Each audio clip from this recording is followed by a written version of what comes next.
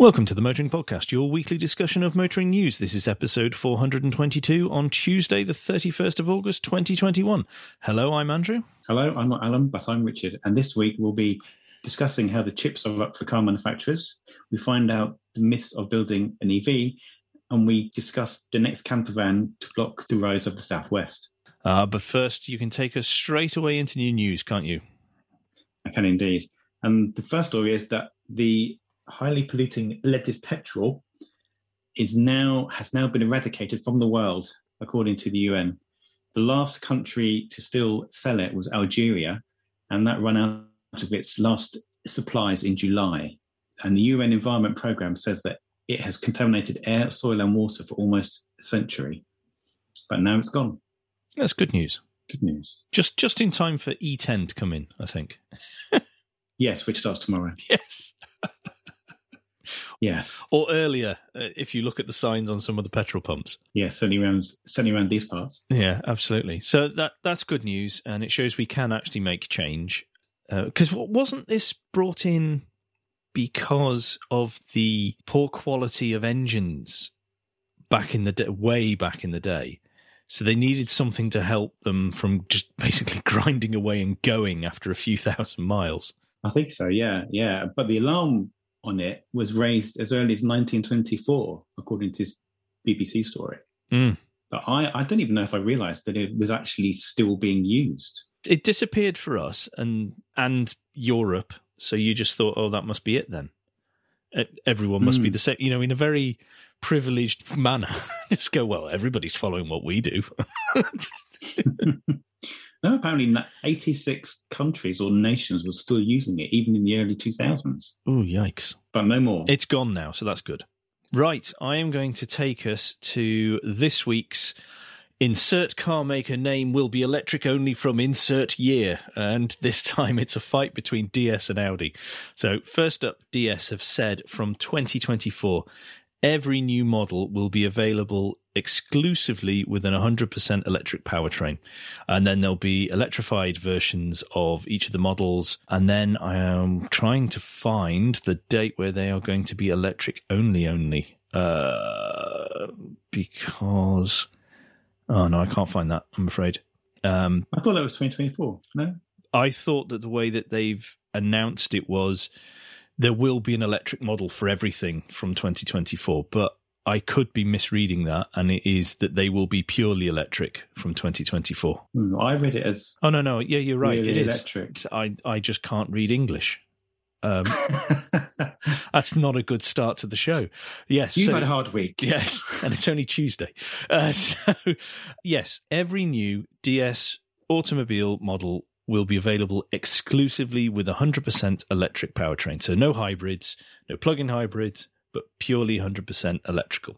Great. That's good news, and that's really quite soon, actually. Yeah, well, I got the DS3 Crossback E-Sense now, and also the DS7 is a hybrid, I think, plug-in hybrid. Mm-hmm. So, yeah, I wonder whether all the tech that's underneath them will be the same tech that the DS3 uses now, or whether they will have more, I guess the Stellantis group will have more of a wider-ranging platform and battery structure. So, yeah. If we move on to Audi now, and they're talking about not just being just having electrified or electric-only models, but they're talking about being climate neutral, and mobility is climate neutral. So from 2026, the premium brand will only release models that are powered purely by electricity.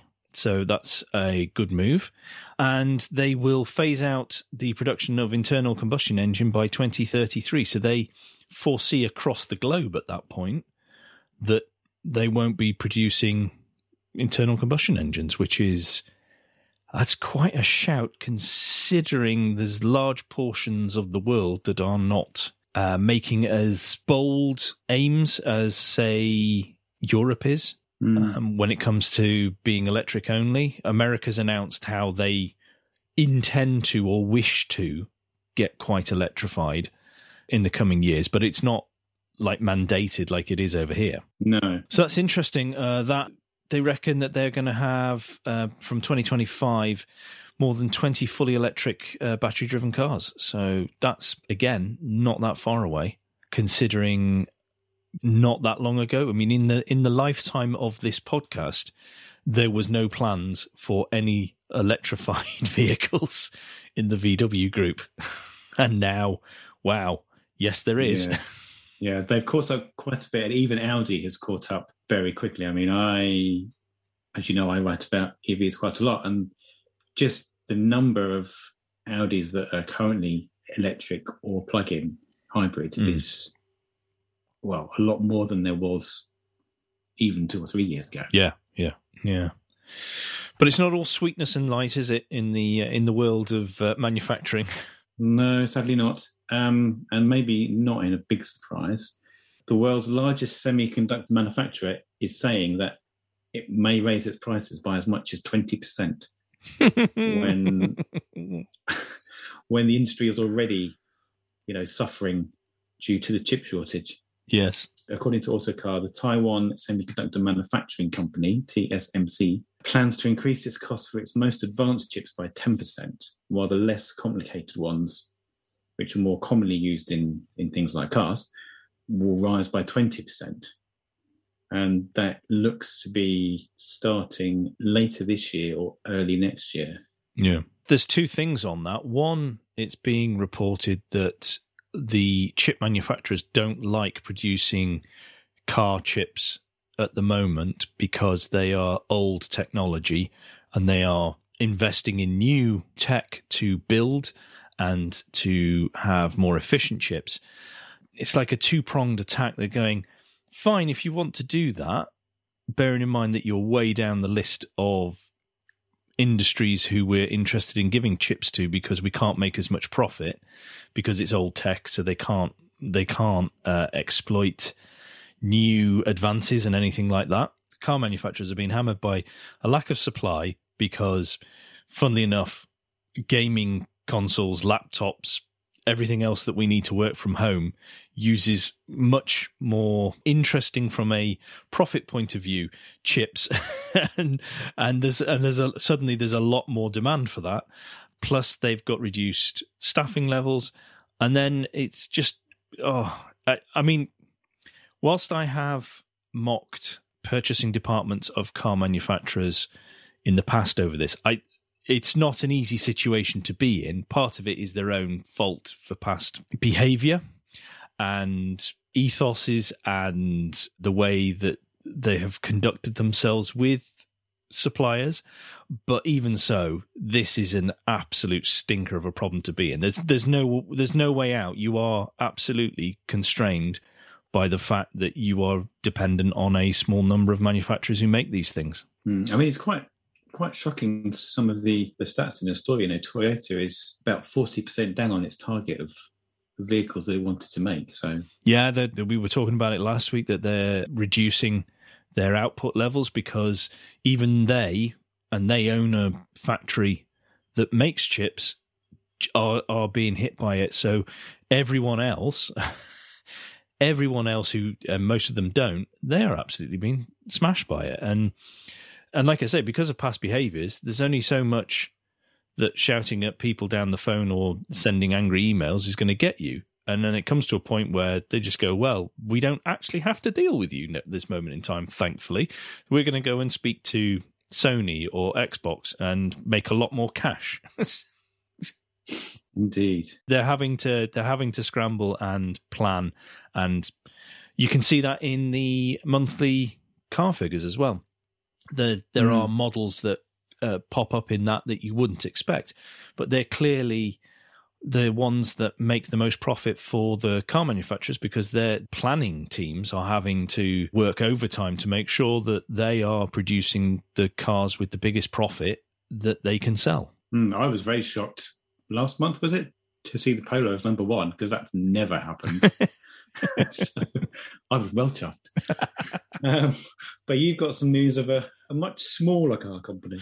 Yeah, Lotus has announced, well, they haven't actually properly announced. It's sort of leaked out from within the industry. But Lotus has apparently terminated partnership with several UK retailers. Now, this all ties in with the strides forward and the new plans for Lotus, of which on the day of recording there was a big announcement of a new headquarters in China and 4 models of EVs, I think it was. But because that news came out so close to this recording, we'll cover it next week because I haven't had a chance to read through it and find the details. But this is that they are cancelling the franchise with some of their current retailers. They're saying that it's mutually agreed because the retailers won't or can't put the investment that's required because there'll be whole new branding, and that's really, really not cheap when you come to signage, you come to the way things are displayed. And if you're doing remodeling on a showroom, that's all dictated by a typically huge book of brand design requirements, including, the size of windows, how far the lettering needs to be apart from each other. I mean, it really, nothing is left to chance, so that there is it's all part of the trying to have a consistent experience, whether you go into a Lotus dealer in London, is whether you go into one in Edinburgh. The whole thing you're supposed to feel like, and that's why these look so similar. That's actually quite a shock. I'm hoping it means they'll open more, but I don't know if that's going to happen, because the other problem that's come from this is that owners who are already feeling a bit of a pinch on getting hold of parts now, particularly second-hand models, this could impact that even more. Obviously, Lotus don't want, because they don't want to get a reputation as, cutting off current owners. And that would just, from an optics point of view, look dreadful, because the way social media is, that there would be a big hoo-ha about that. So I hope there is a good plan in place, and maybe some of the details of that is within the big announcement that happened today that just nobody's covered yet.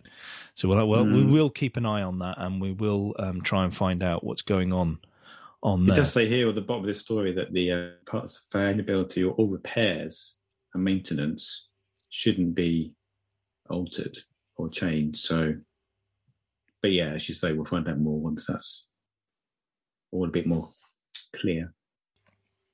But you've got an article now to where you're going to talk to us about trailers and towing. Yes, this is a story that the government is proposing to allow drivers to tow a trailer without taking an additional test, which strikes me as a little bit dangerous. Well, after my recent journey to the southwest, I would question how many people on the roads had actually had the test at all, because it is only from a particular size of trailer as well. We need to make that clear, that you don't have to do a test for every single trailer that's out there. No, IAM RoadSmart says that safety shouldn't be compromised to alleviate the current HGV driver shortage. But the rules are, at the moment, those drivers who pass their driving test after the 1st of January 1997 can drive a vehicle up to 3,500 kilograms maximum authorised mass, towing a trailer of up to 750 kilograms. There's finally some good news for being old. Yes, and this means that because people are staying at home this year because of, well, we know why, so they're staying at home and holidaying in the UK and towing caravans and trailers and things, the number of tests has gone up quite a lot. At the moment, 30,000 tests now happen annually, and that number will probably increase post-COVID. Yeah, because there's already backlogs, aren't there? Yeah. And there's already problems with that because of, safety measures that are now in place in workplaces and all the rest of it, which the testing companies and the testing people will have to be following themselves, which means that you can't have the throughput that we did have in the before times.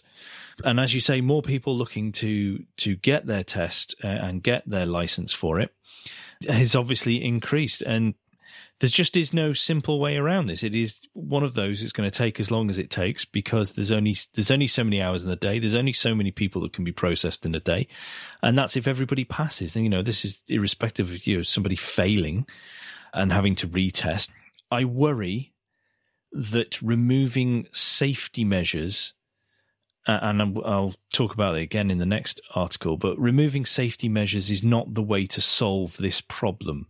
I think the way this problem gets solved is time, basically. Whether it's the number of lorry drivers, because the government said that they're not going to change any rules and on the short term allow foreign drivers to come back in again in an easy manner. If that's where we are, then it is a case of time and the consequences thereof that. The DVSA does say that the trailer training will remain a recommendation, but the government consultation suggests that it would not be a mandatory requirement anymore. Oh, you just see most people going, oh, well, I'll skip that then. Well, yeah. Imagine the cost. Shall I get this huge caravan and get trained and and get a license for it, or shall I just do it and let's go on holiday? I can imagine what's going to happen with that one. Yes, with the number of small trailers towed on the back of vehicles that went hurtling past me and I was at the speed limit on motorways. So the second part of this story is that doctors are concerned, again to do with the licenses, that over 200,000 driving license medicals are outstanding, including HGV tests, and they are concerned that the government is going to tweak this so that there will be shortcuts to getting a medical certification to show that they're fit to be either a lorry driver or whatever else it is that they need for their driving license. If somebody gets to a certain age, they have to have they have to get medically cleared as well. So through the fitness to drive assessments. Again, just reiterating what I said before, removing a safety measure in something really important like, I don't know, a lorry driver or even someone driving 2 tons of metal in a car, I really am very uncomfortable about talking about removing that safety step, that safety net.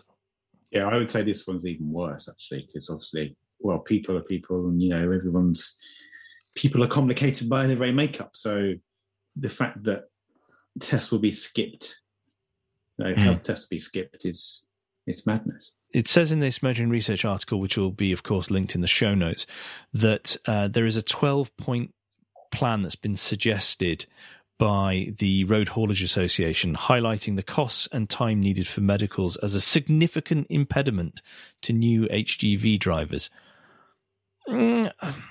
Or necessary for the rest of us road users not to be fearful we're going to get mown down by someone unfit. Yeah, and it would take us to something that's a bit more positive. Anyway. Well, that's that Citroën is going to roll out sign language screens and communication devices, so its retail dealership staff can talk to car buyers using British Sign Language. And this will happen via a video feed, which is linked to an interpreter. So deaf and hard of hearing people will be able to speak to Citroën staff at its 190 sales centres in the UK. And Citroën has also pledged that it will increase accessibility routes for the deaf community. And interestingly, using sign language in its advertising campaigns, which I'm guessing would be video and that kind of media. I think that's a first, isn't it? I can't remember seeing any adverts where sign language was used, I have to say. No, me neither. Well, which is great, which is a great thing, because the more it becomes normal, the more that we can expect to see it everywhere, and so we should, because we shouldn't be excluding parts of society just because it's a little bit tricky and takes a little bit of effort. If we can get around that, so I applaud Citroën for making this move. Yeah, that's very good. Right, I think that's the end of the first part.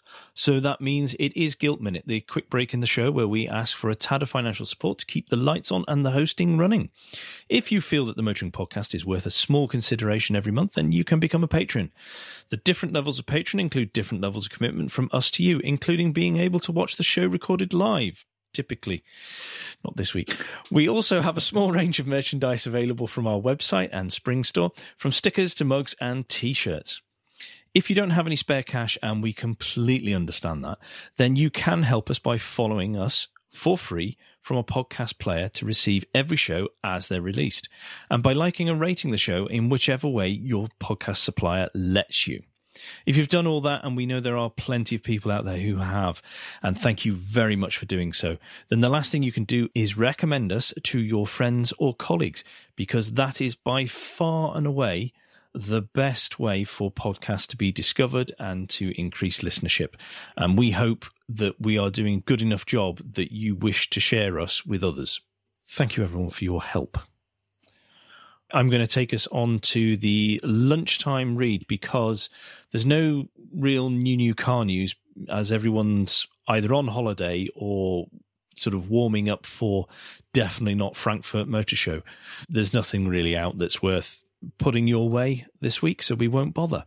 And the lunchtime read is from David Tuig, who is writing in LinkedIn, and he's talking about the myths that are around making and designing EVs.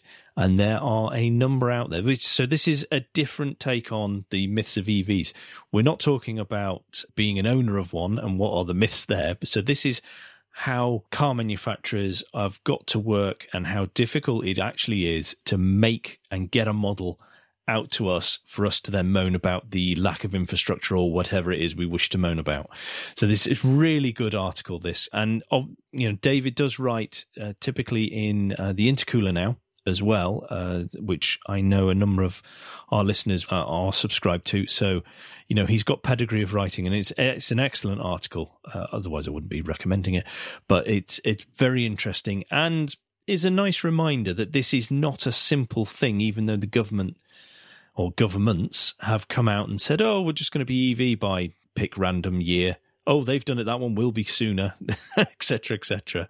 And on that front, there was an interesting article from Autocar, which discussed how politicians are making these grandiose statements, but they haven't actually got EVs themselves. They are reluctant to move across themselves. What a surprise. Yes, if you stumble across that, that's another good article. I did like this from David. It's a really well-written article. Yeah, I mean, even the stuff that it's not, they have much fewer moving parts. Not always. No, not really. No. It's just different moving parts. Yeah. It's moving parts you don't really see, and they don't make a big noise, so you don't think there's many there. Yes. No, very good. Very good. The list of the week this week is from Jalopnik, and it's the most overrated cars of all time. Yeah, that's counter to last week's, which was the most underrated cars of all time. So it describes them as the cars that were mostly good, but their reputations were overblown. And I think there are 13, 15, I think. Yeah, there's something like that. It's quite a fighty list, and you can see in the writing that someone's standing there knowing there's going to be some pushback, particularly from the diehard fans of these vehicles selected. But I think in some cases the shout that they are a bit overrated is quite good, I think. Yeah. Okay. Yeah. What one would you pick then? Well, I'm going to go for the Nissan 240 SX from 1989 to 1993. It's just a bit... And as the article says, it's really good once you spent a lot of money upgrading it. But out the factory, out the showroom, it's just a bit... Have you got one in here? Yes, much as it pains me to say, it would probably be the Mark IV Volkswagen Golf GTI. I mean, it looks The Mark IV, I think, is one of my favourite ones in terms of looks, because the looks were spot on, especially the way and everyone harps on about it, the way the back door on the 5-door model echoes the line from the rear light down through the wheel arch and the bumper. And the quality was nice, and the interior, quite dull interior, but very well made. But yeah, the GTI was, I think, only 125 horsepower and a bit of a damp squib. They did release TDI versions and things like that, but yeah, it's not very well regarded. But the normal models seem to go on and on and on, but the GTIs just seemed it's a bit blancmangy and a bit not exciting. Not exciting. Not as exciting as you would hope a GTI should be. Well, yes, I guess so. Yeah. Well, yeah. I mean, especially the Mark V that followed. That was a whole different ball game, if you pardon the pun. But there you go. Yeah. So do click through on the show notes and have a run through the list, and particularly read the justifications, because, like I say, some of them are quite fighty. And I think seem to be getting their retaliation in first. But it's interesting. I don't agree with it all, as is always usually the case with these lists, but it's a good list. Now you've got you've got the And Final Story, which has something that looks like what I would say is a vehicle that's a bit overrated from my point of view, and there'll be some pushback on that, I know. But what's the last story you've got here? Oh, well, this is from Top Gear magazine, and it is the X-Bus, which is an electric van that has a myriad of possible combinations, including, and the one that I've got on the picture here, is a camper van. So this could be the next camper van to block the roads of the Southwest every summer. But if it looked like this, you'd be less inclined to, I think, shake a fist at it. Yes, I think so. I mean, it looks like it's got a face because of LED lights and they're round, and it does hark back to a certain German manufacturer's camper van, shall we say. There are definite echoes. I mean, the shape is very close. It's very close to it, almost unashamedly. But it looks great. And like I say, there's this myriad of options. So you've got the camper van, then you've got this like a bit of a minibusy sort of family vehicle. Then there's a flatbed version. Again, this really does smack of the Volkswagen camper van, particularly, was it the Type 2? Yeah, T2, yeah. Where they had various versions on the back, and there's like little vans. I think they're stretching it here, definitely not for this country, but the 4-door version with a small pickup-y bit in the back with the surfboards pointing out the top of. I think that's wishful thinking there. But then there's I just think it looks great, and some of the claims on the mileage seems a little bit generous, and what they hope to get from solar panels off the roof to continue to charge the batteries as you're driving along. Well, we were saying before we started recording that you can't really gauge the size from those pictures that are on this article, but I would imagine, I think as you were alluding to pre-record, it is on the smaller side, because reading the story, it says that it's only got a 10 to 30 kilowatt hour battery. So that's not overly huge. No. And also looking at the price, it's claimed the prices will start at around 17,000 going up to just over 30,000 if you want the off-road ready camper, which includes, quoting, fridge, TV hob, freshwater tank and sink, and a 2-meter long sofa. It's not that small in there if it's got a 2-meter sofa. Oh gosh, it says actually that there's 737 pounds worth of torque. That's quite a lot. That'll shake all your crockery to pieces. That's for sure. Well, the top speed's not great. They say over 62 mile an hour, so I'm guessing 63 mile an hour. But if you're in something like that, and if it is a dinky one, it's not about speed, is it? Even if you're in a large one, it's not about speed. It's about getting there. Yeah, I really like that. when they come out with something real and it's a thing, I'll happily test it for them. Yeah. Not a problem. Yeah, it's very cool. Not a problem, Xbus. Very cool. And that's a very short show this week, although the recording wasn't for technical purposes. But it's a very short show this week, I'm afraid, because Europe is still on holiday and like I say, is still gearing up for Not Frankfurt on the motor show. So hopefully from next week, the week after, there will be more news. Next week, definitely there will be the spreadsheet of doom, which if the production figures from the SMMT are anything to go by, is going to be very doomy. On top of it being August anyway, that should be quite horrific. Alan should be back next week if all things are equal. So that will be good to get Alan back on the show. But thank you, Richard, for joining me and not letting me get too lonely here. But most importantly, for helping the listeners out by not having just me speak to them. So there is a rational voice on the podcast this week as well. I'm not quite sure about that. Can I just say that I think Zoom is back on Monday, which will be the 6th of September, I think, which I believe I will be on. Would imagine Alan would be too. Mm-hmm. More fun and games on Monday night at 8:00. Yeah, if you don't get to catch that live, then we will have a link in the show notes to the latest video that is on the channel. Brilliant. Thank you very much. And so how can people follow what you do, Richard? I'm on Twitter. That's the best way of contacting me. And I'm at richgooding.com. Okie doke.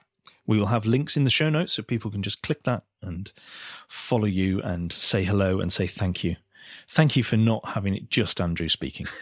So that rounds us out. And don't forget that between now and next week, you can give us any feedback and share your thoughts with the show. At Motoring Podcast on Twitter and Instagram. We're on the Book of Face, and we have a contact page on themotoringpodcast.com, which is the hub of all our activities. Remember, you can support us financially via Patreon if you're able to, and please leave us a rating or review on Apple Podcasts or however your podcast app lets you do such a thing. The best way to get in touch with Alan would be via Twitter. If you search for AJP Bradley, that's Bradley, then you will find him there. And the best way to find me is also on Twitter. If you search for Crack Windscreen, you will find me there. So we'll be back soon. But until then, I've been Andrew Clues. I've not been Alan Bradley. And safe motoring.